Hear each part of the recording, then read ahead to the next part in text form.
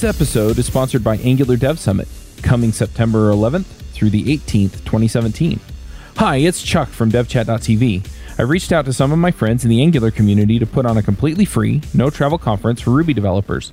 We have speakers like Rob Wormald, Jeff Welpley, and others coming to speak about all kinds of topics in Angular.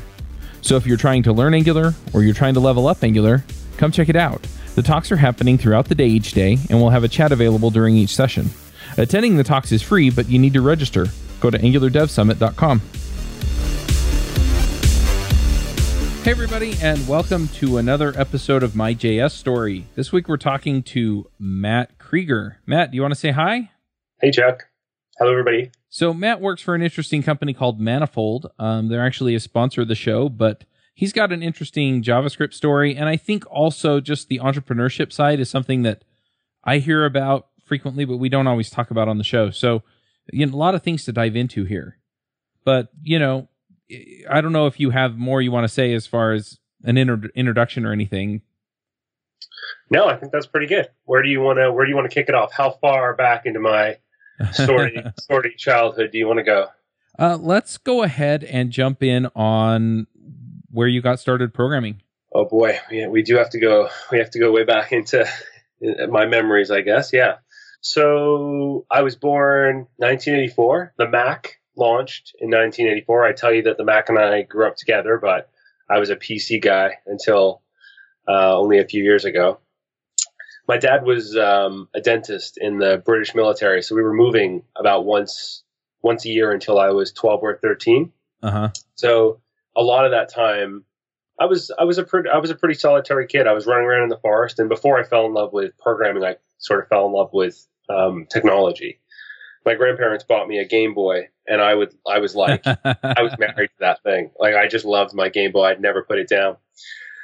They also bought me my first computer. It wasn't my computer; it was my dad's computer. It was a Gateway 2000. I don't know if you remember the Gateways, but they had like the cow print boxes, and I think I got access to internet around the same time. So I was like 12 or 13, and it came through CompuServe, which I think was the first major commercial online internet provider. Right. So I was playing on Usenet, and I was sending email as if I was my dad pretty early on.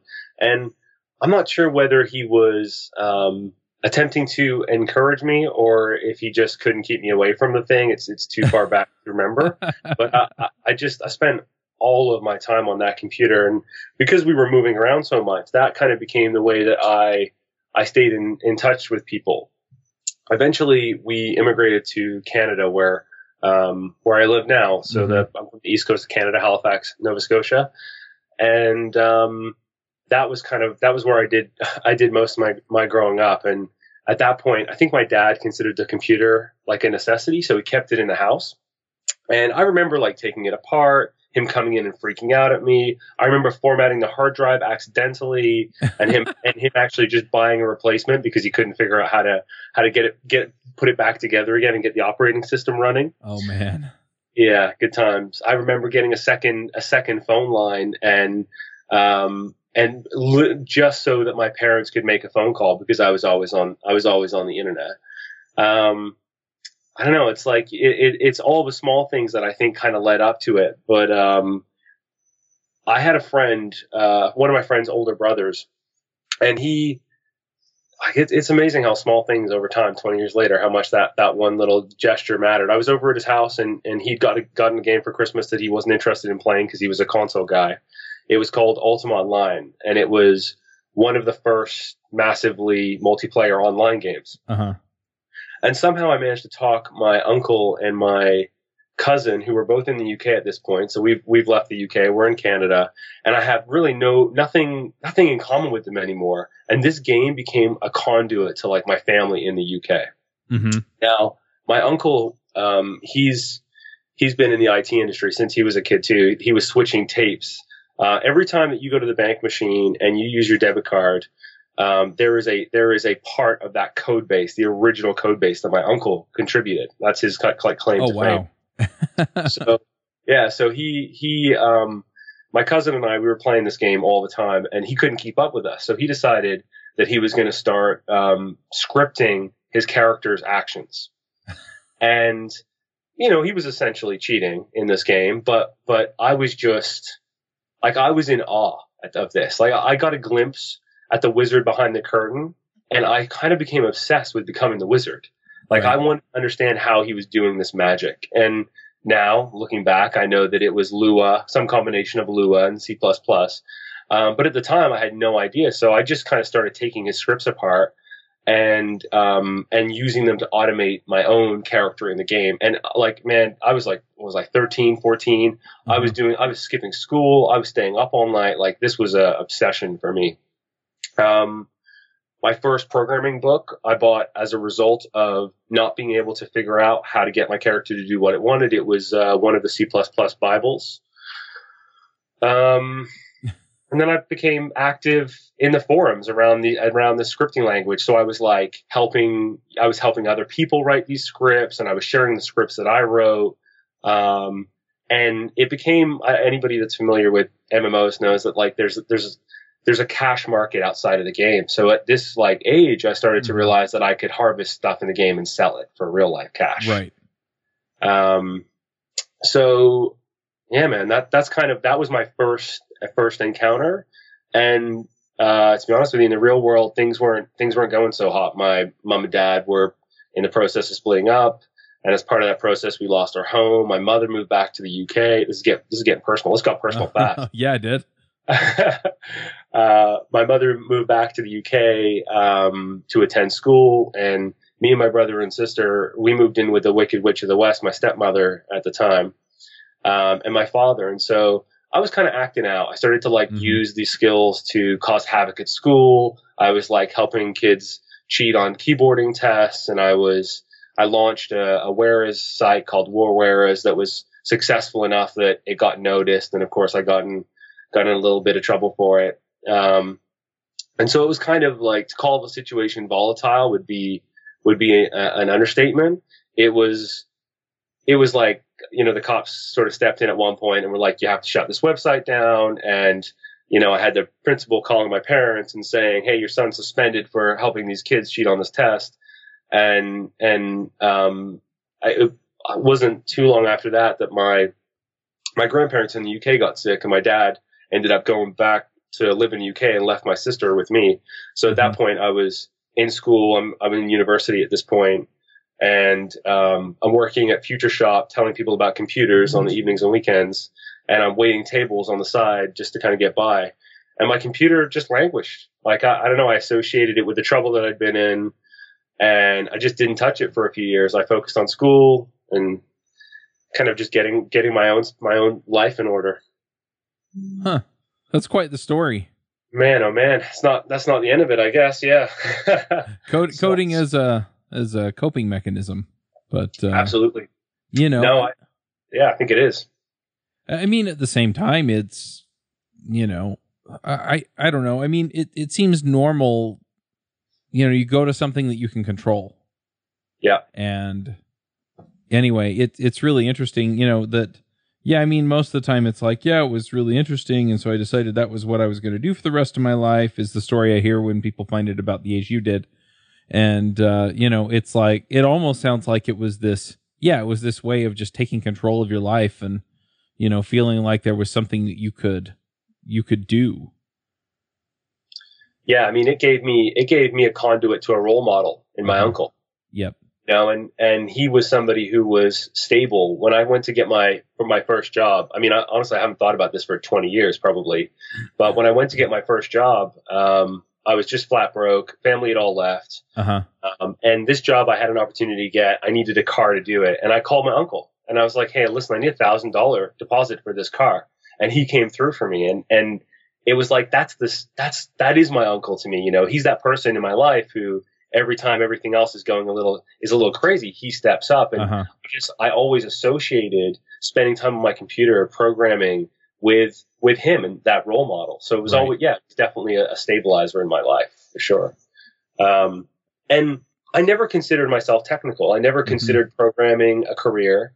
I didn't look at it when I finished school. I was working at Future Shop, which in the US is a lot like Best Buy, and I got comfortable chatting with people, getting out of my comfort zone. And that was kind of the first place I think I started to build like interpersonal skills. And I was just translating CPU and RAM into something meaningful for people who were shopping for computers. Right. And it was like, I started there, and then I wanted to measure my own performance, and I wanted to help other people measure theirs. So I built tools that took the data we had in head office and turned it into reports. And the manager started using that. It became a nationwide program, and suddenly I was kind of on the map at Future Shop, and I was leading a team. And it wasn't until Future Shop started to kind of, it was Future Shop, so it was a stepping stone. My team was flourishing, and I was kind of climbing that like corporate ladder at Future Shop. It was a crucible for me, I think. Future Shop. It was like seasonal sprints. We're desperately trying to hire, onboard, execute, hit sales projections. Right. It was where I learned about the real world, right? Mm-hmm. And I had a lot of friends at Future Shop. One of them ended up at BlackBerry, and I'd never have considered applying at BlackBerry. I thought maybe I would go and do, I don't know, some kind of web design or web development thing. But he pulled me in for a conversation with the manager, and I really didn't think it was going to work out. But he'd put his neck out on the line for me, and he was somebody that they trusted and respected there. And when they started the technical interview, I realized, like, I have the answers to these questions, and I don't know whether it was an imposter syndrome. There was no syndrome. I just hadn't thought about it until I was put on the spot. And so I rolled through a technical interview. I ended up taking on essentially a strategic technical. I was just a technical issues manager. And that role was super simple. I had a data science team, and that data science team was responsible for identifying and prioritizing issues. And if you're familiar with BlackBerry, it was like they had their fair share of issues. Oh, yes. So sometimes those issues were solved with code and sometimes process, but we were basically responsible for getting these cross-functional teams together and tracking down the problems and then putting that process or code in place. Right. So not much in the way of product chops at BlackBerry. I don't think there ever was, but they had some really, really great engineers. And those engineers took me from hacker to engineer. They helped put the polish on my skills. And we were using like Node 0.4, very, very early version of Node. We were using, shortly after that, I discovered Angular, and I started to kind of dive headfirst into the Angular community. Cool. So was it BlackBerry that you got into JavaScript? Yeah, man. So BlackBerry had this Hadoop system. You'd write a query, and you would wait a month for a response. So if you wanted to understand, if you wanted to know how the business was doing, you'd wait a month to hear about it. I mean, that's an extreme case, but they had all of the standard things you'd associate with an enterprise, right? It's like you want to get a VM set up, well, then you put an order in with the IT group, and a couple of weeks later, it might get assigned to you. So I think I looked at Node because I was trying to figure out how I could do real-time analytics. I wanted the data to come in. I wanted to parse it. I wanted to do something with it. I wanted these dashboards that the data science folks were looking at to all be updated in real time. And Node was the way that I made that happen. So that was kind of my first step into JavaScript. And at the same time, I was getting like pretty frustrated with the culture in the enterprise. BlackBerry was starting to, honestly, like, I'd been there for their heyday, and they started to wind down a little bit. And at one point, they were kind of escorting my friends out the door, and I was known as like the local grave robber because I would go and grab all of their hardware and monitors, and I was building myself like a fortress of solitude inside of the BlackBerry building. Oh, wow. But I was also kind of on the side. I was the Halifax community was starting to take off. The Halifax developer community was starting to take off, and a couple of local companies had started to run hackathons. So I was going to hackathons all the time, and I met the crew that would later become my co-founders there. They had a company called GoInstant. GoInstant was doing this real-time collaborative these real-time collaborative user interfaces, and it was like early days WebRTC. Honestly, even before WebRTC, we were hacking the browser to make it happen. So I ended up kind of hopping from BlackBerry to becoming a full-time front-end developer at a startup. Shook my world a little bit. Nice. So did you wind up going to Go Instant or just meeting them at the hackathons? No, at those hackathons, hackathons have changed. Have changed. Like hackathons at this point in time, you weren't. I was talking to Sataria, one of our associates. She organized LA Hacks.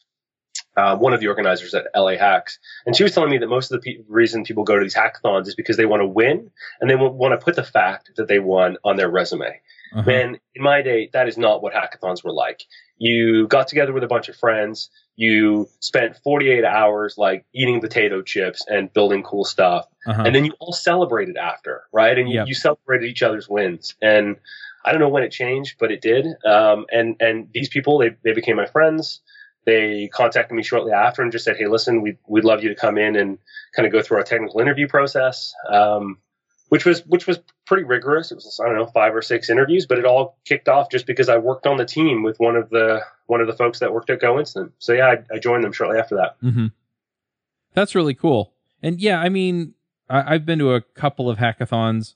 Usually when I'm going, though, I'm kind of just seeing what people are working on. I think I've been a participant in 1 or 2. You're a celebrity now. You have to go and judge them. You don't get to participate anymore. You know, it's funny. I haven't been asked to judge, but I've been to a few of them where it was, "Hey, look, can you cover it? Can you talk about the stuff that people are doing here?" And so I almost go as press more than anything else. Interesting. But yeah, it's interesting because some of the folks are there and they're there just to have a great time and write some awesome code. And then you've got other people that are there and they're there to try and essentially they want to win and have a startup or win and put it on their resume or, somehow prove how awesome they are. And that, and anyway, it's just kind of fun and interesting to see, which teams seem to do well and the ones that are really enjoying themselves and, they're taking seriously what they're doing, but for the most part, they're there and they're there just because it's a cool place to be, are generally the ones that do well in those anyway. Yeah. I mean, I think sometimes the prizes can act as a bit of a negative incentive. It's they really work hard for the prizes, and sometimes they actually end up becoming more creative as a result because they know they need to use a specific combination of APIs, and so they try to figure out what they can build that will be useful with those APIs, and they come up with cool creative stuff. And sometimes it's not so great, but but it is a cool part of the community, in my opinion. So I think so too. Fully supportive. In fact, I am determined to bring back that low key 90s skateboard park vibe of hackathons. So yeah, if I manage to pull one together, you'll have to come and cover it as press. Yeah, let me know. So one of the questions that I ask is, what contributions do you feel like you've made to the JavaScript community? Oh, cool. Okay, so when I joined Go Instant, I mentioned that it was very, very early days WebRTC. It was very early days with even like WebSockets were new at that point, and the thing, so Go Instant at that point, you're probably more familiar with Firebase. Firebase is still around and still serving developers. Google bought them. Yeah, Google bought them. So in the early days, Go Instant and Firebase, I'd like to think, were neck and neck. We were competing for the same developers, and we were working on a lot of the same problems. And the tools that we were building were things that did real-time synchronization between the state you have in the client and the state you have on the server. Yep. And so a lot of those tools that we built, open source tools, they went with Go Instant to Salesforce, or when Go Instant was acquired, but they inspired the libraries. And honestly, a lot of it is probably even the same code base that you now see in libraries that do much the same thing with Firebase or Meteor. I have no idea how many. Hopefully that inspired some people. So that was probably the first thing. And then most recently, we built Taurus, and Taurus is one of the things that we realized when we were and honestly inspired us to build or to start Manifold. One of the things we realized pretty early on was that if we were going to start taking advantage of, if we were going to build smaller applications and we were going to start to use more cloud services, more services tailored towards developers, then we were going to have a lot more credentials that we had to manage, a lot more credentials that needed to be secure, that needed to be shared with our teammates, and that needed to be, we needed to be able to take those credentials and put them in our applications wherever they were running, whether that's a Docker container, on Heroku, wherever it might be. And so that's probably my most recent open source project. Taurus is something we launched towards the end of the year, and it's, the code base is open source and should hopefully check it out. Awesome. What are you working on now? So that Manifold is our latest project. We're trying to build a marketplace for developer services. How long has it been now? It's been 3 months. So we moved from Taurus to building Manifold earlier this year. The official launch hasn't even necessarily happened yet. That's hopefully to come later this year, September. If it is something that you want to try out and experiment with, I set up a coupon in our newly built explicitly for MyJS story. It was built this week, so we can issue coupons. We set up a MyJS story coupon that gives anybody that wants to go and give it a try before we launch a $25 credit that they can use to provision a logging instance or a monitoring or a database. You can use it for any type of service that you might need to build your app. Awesome. And it's interesting. I don't know if I completely understood what Manifold was until I had actually gone and looked at the web page.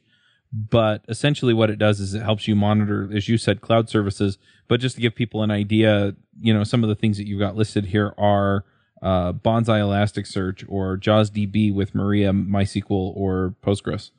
You've got LogDNA, Mailgun. So, these are the cloud services that you would use to build your system, from anything to the database all the way up to mailing systems like Mailgun, monitoring like Scout, just to give you an idea of some of the things that you can pull together.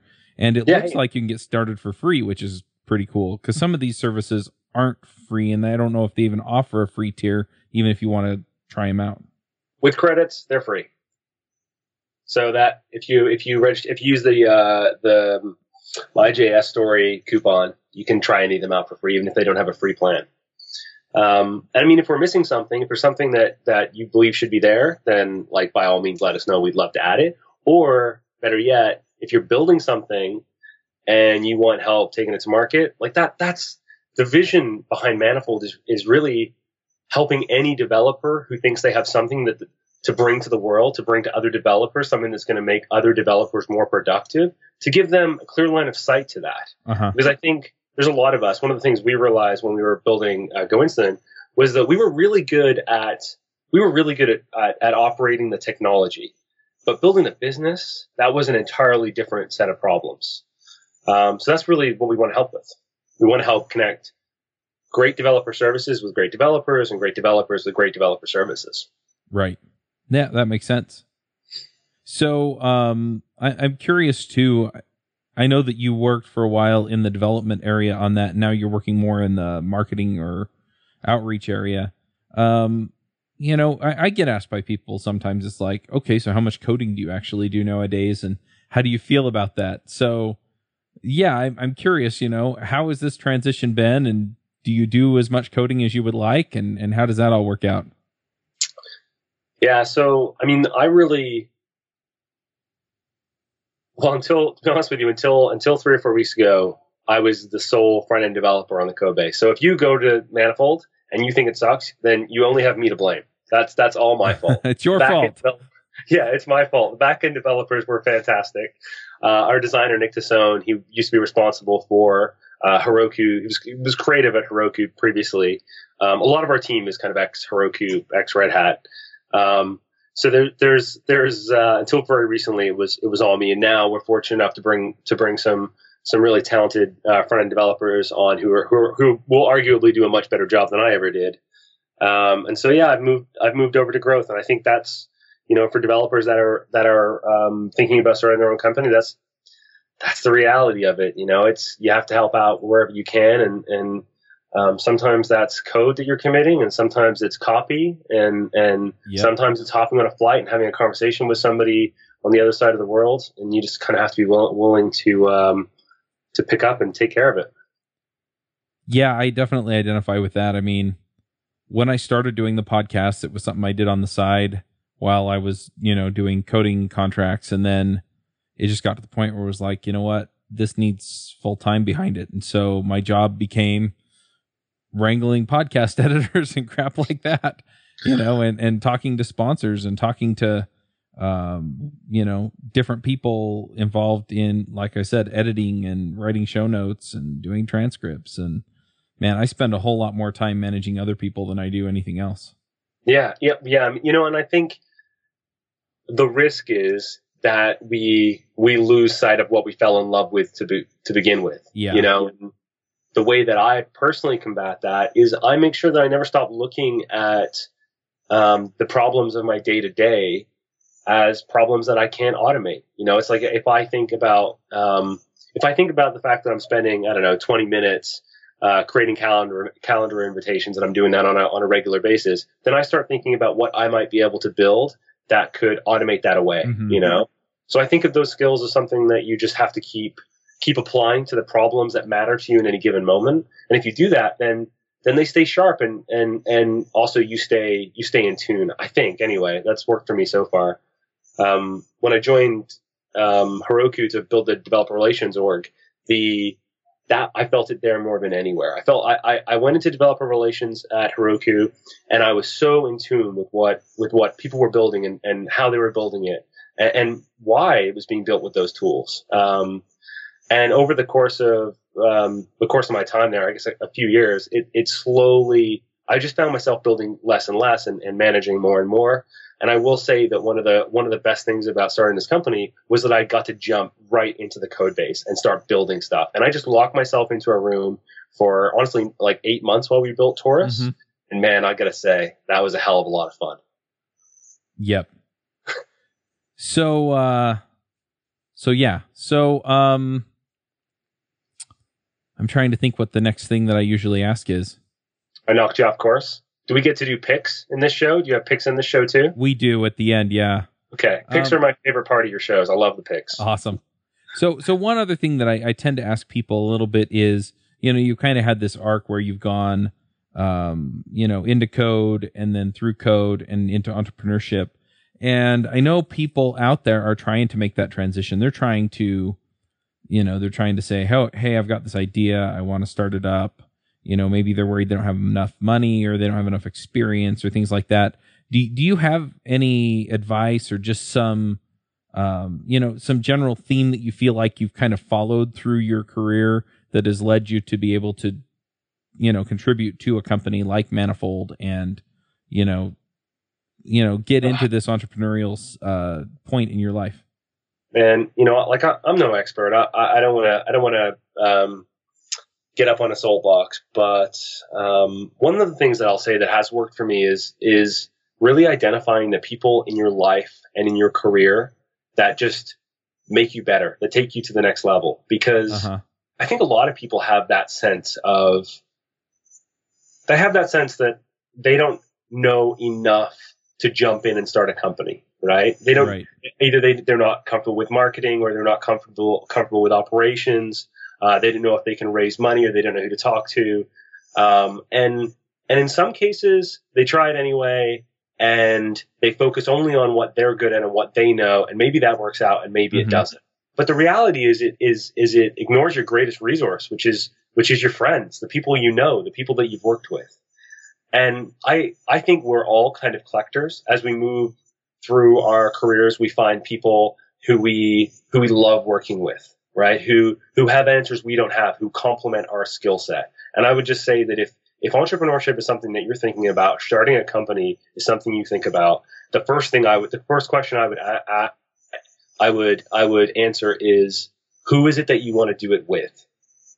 Mm-hmm. Right? And what do they have that you don't? What do they bring to the table? Right. So that's probably the best piece of advice I could give. Yeah, it's funny that you say that because I recently reached out to a bunch of people that I know, and One of them that got back to me is one of those people.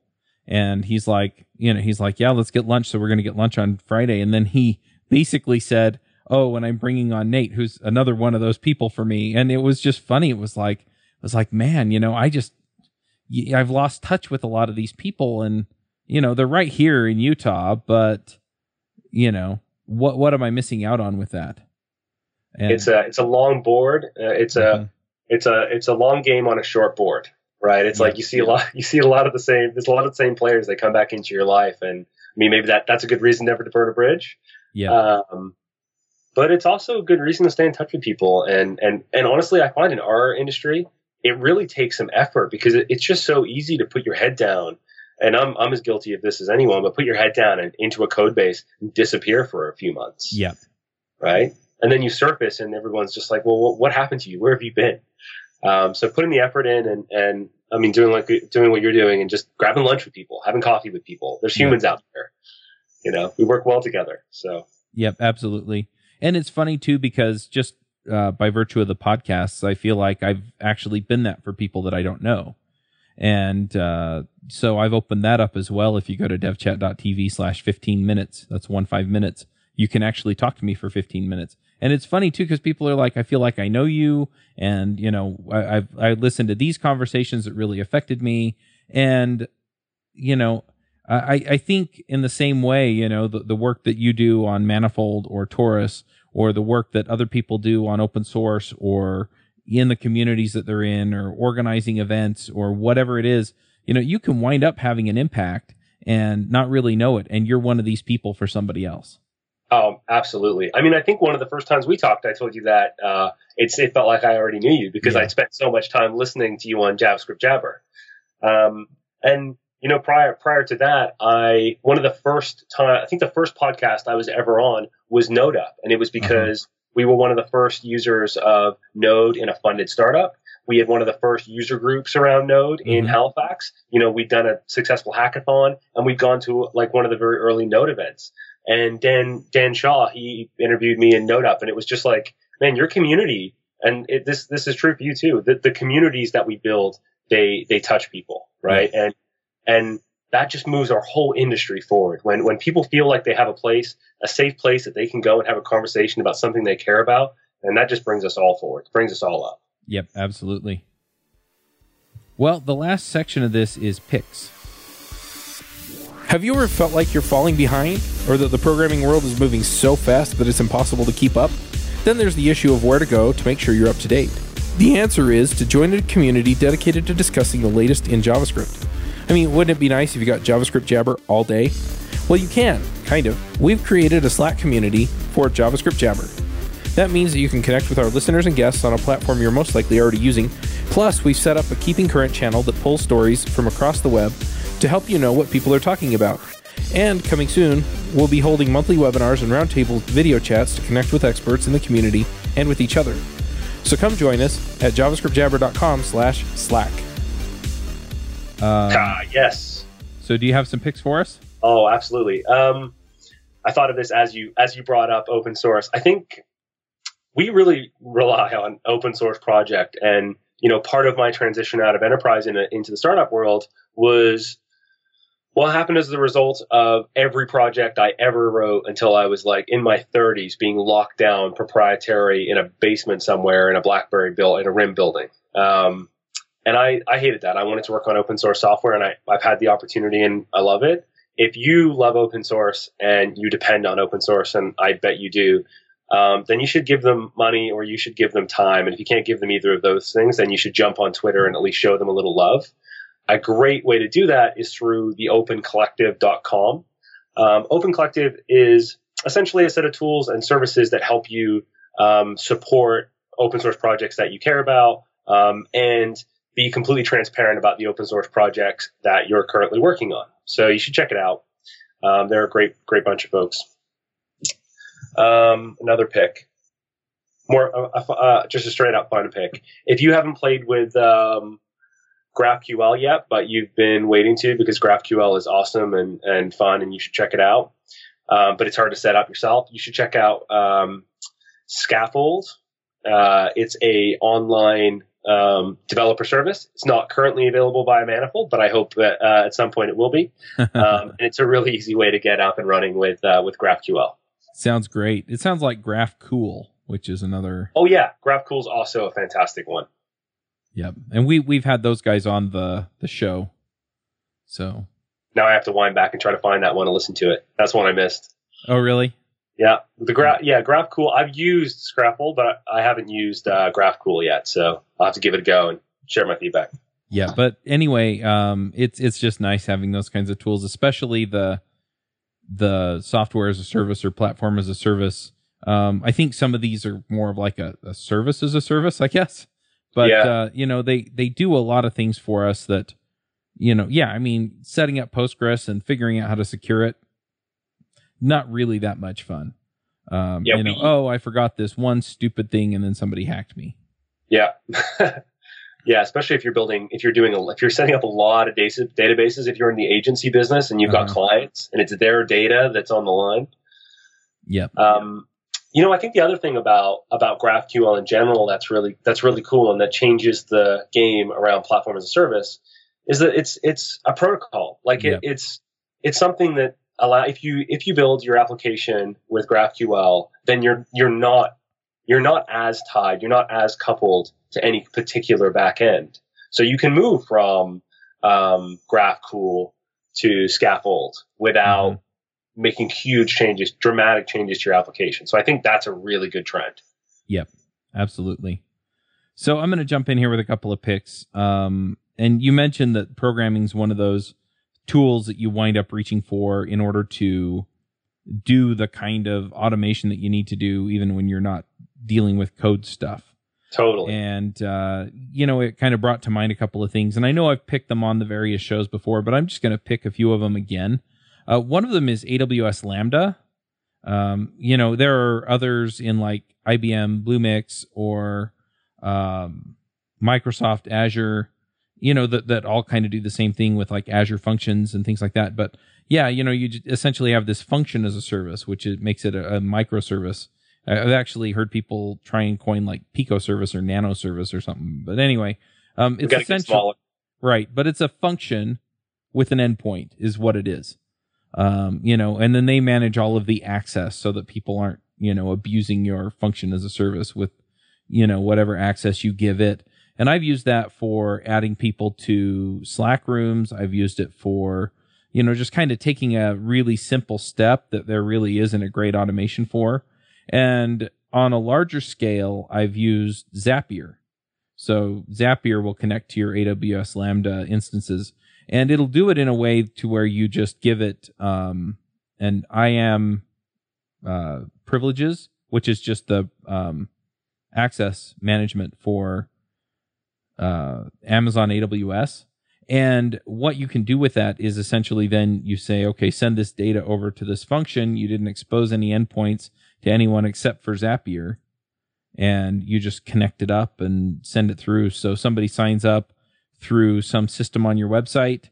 It drops it into Zapier. Zapier does its thing, sends it off to AWS Lambda. Lambda talks to Slack, and off you go. And so, a lot of these things, it's kind of thinking of things at a higher level because it's how do I connect up these services? But at the same time, I mean, that kind of automation works really, really well. And it's funny too, because you mentioned, again, these business processes being programmed. And so what I figured out too is that level of specificity in just common documents on how to do a particular process also works out. So I'm not programming a computer. I'm telling somebody how to do a process that I need done. And it's something that, I haven't quite figured out how to automate yet. And so, yeah, I hand them off and, you delegate it. Yeah, and off it goes, right? And it just gets done. And so podcast editing and podcast show notes and things like that, it's like, look, this is how it's formatted, and here are the links that I need put in there, and here's how you get an Amazon affiliate link, and here's how you do this, and here's how you do that. And, and then I wind up building out tools. So I actually have a Heroku instance. I guess I'm picking all kinds of stuff, but I have a Heroku instance now that has a tool for my editor. And so what he does is after he finishes editing the episode, he uploads it to my hosting through CacheFly, and then he just takes the FTP link from CacheFly and drops it into this little tool in a text field, and it comes back and it says, okay, here is the link to the, the download link for the file. And so it generates that for him, and it puts it into an audio tag so that he can see, hey, look, the audio tag picked it up and it actually works. And so, that's just one of these next level things that I'm working on where it's, okay, we need to figure out, numbers for sponsors is one of the things that I want to figure out, right? So it's, I can essentially generate a report for the sponsor that says, you were in these episodes and this is how many downloads they got. Or, another one would be, here's the number of downloads that we need to use to calculate because I use a per 1,000 downloads model for pricing the sponsorships. And so again, it's like, okay, it goes and it connects to the services and then comes back, and here are the numbers, and here's how you update the Word document that we generate the PDF from. And so it's all that kind of stuff. But yeah, it's a tool that I reach for. Sometimes it's a rather ramshackle, I guess, thing that I put together. It's not very polished, but it works. Hey, at least you're still finding a way to write code once in a while. That's the important thing. We're still staying relevant. We're still keeping our skills sharp. Yeah, barely. Yeah, but anyway, it's been a lot of fun just figuring those things out. One last thing that I'm going to just throw out there is that I've been doing a Udemy course on Ionic framework for building mobile apps, and that's been a lot of fun. So I'll put a link to that in the show notes as well. But yeah, one of the things I do to stay current is just go through these courses, and sometimes I buy them. This one was on sale for like $10. If you buy a course on Udemy, wait till it's on sale for $10. Yeah, they're great at getting those in front of you. Every time I open Facebook, I'm signing up for another Udemy course that's just on sale, and somehow they knew I was looking at it. Yeah, and then I have other courses that people bring to me and say, hey, would you like to be an affiliate on this or something? And so I check those out as well, especially if it's a topic that I was interested in learning anyway. And so I've got one from Dave Thomas on Elixir. Dave Thomas from Pragmatic Programmer. So, and I think Elixir's really, maybe that should have been my third pick. I should have picked the language Elixir, because I'm really excited about Elixir. I think there's a lot of really interesting things happening in that community. And having Ruby as a base in terms of community and being what's the VM it's built on, Beam, having that foundation in terms of technology, that's just a magic combination right there. Yeah. Well, and the other thing is, and I'm not going to belabor this too long, and we've already spent way longer on picks than we normally do, but where I see things going with artificial intelligence, and it's artificial intelligence, AR, and IoT, Elixir, I don't see it playing a ton in AR or VR, though it does parallelize really well, and so some of the AR processing could be done in Elixir, I suppose. But machine learning and just being able to spin up multiple processes across multiple machines, and the way that Erlang VM handles talking to various processes. Yeah, it's built right into the language. Yeah, I can just see it taken off in Elixir. And then similarly with IoT, Elixir has some really, really interesting IoT frameworks that you can work in. And so again, I think there may be more future there than people really think about. So when will the Elixir podcast be kicking off? So I have this bad habit. I've been talking about a Kickstarter for a React podcast for a while, and I still haven't done it. So I'm planning on doing a Kickstarter for both React and Elixir shows here within the next month. So by the time this comes out, it'll probably have already been out there and closed. Okay, great. So it's in the backlog. Yes, it is. It's in the backlog. But the backlog is a lie. Anyway, I should do a show on that. Anyway, if people want to check out what you're working on now, or follow you on Twitter or GitHub, what do they do? Check out manifold.co. Again, use that MyJS story coupon for a $25 credit. You can follow me on Twitter at Matt_Creager. And I'm the same alias on everything else, GitHub and all of the other things. Awesome. Well, we'll go ahead and wrap this one up. Thanks for coming, Matt. Thank you so much for having me, man. It's a pleasure. All right. We will catch everyone next week. Bandwidth for this segment is provided by CacheFly, the world's fastest CDN. Deliver your content fast with CacheFly. Visit CACHEFLY.com to learn more.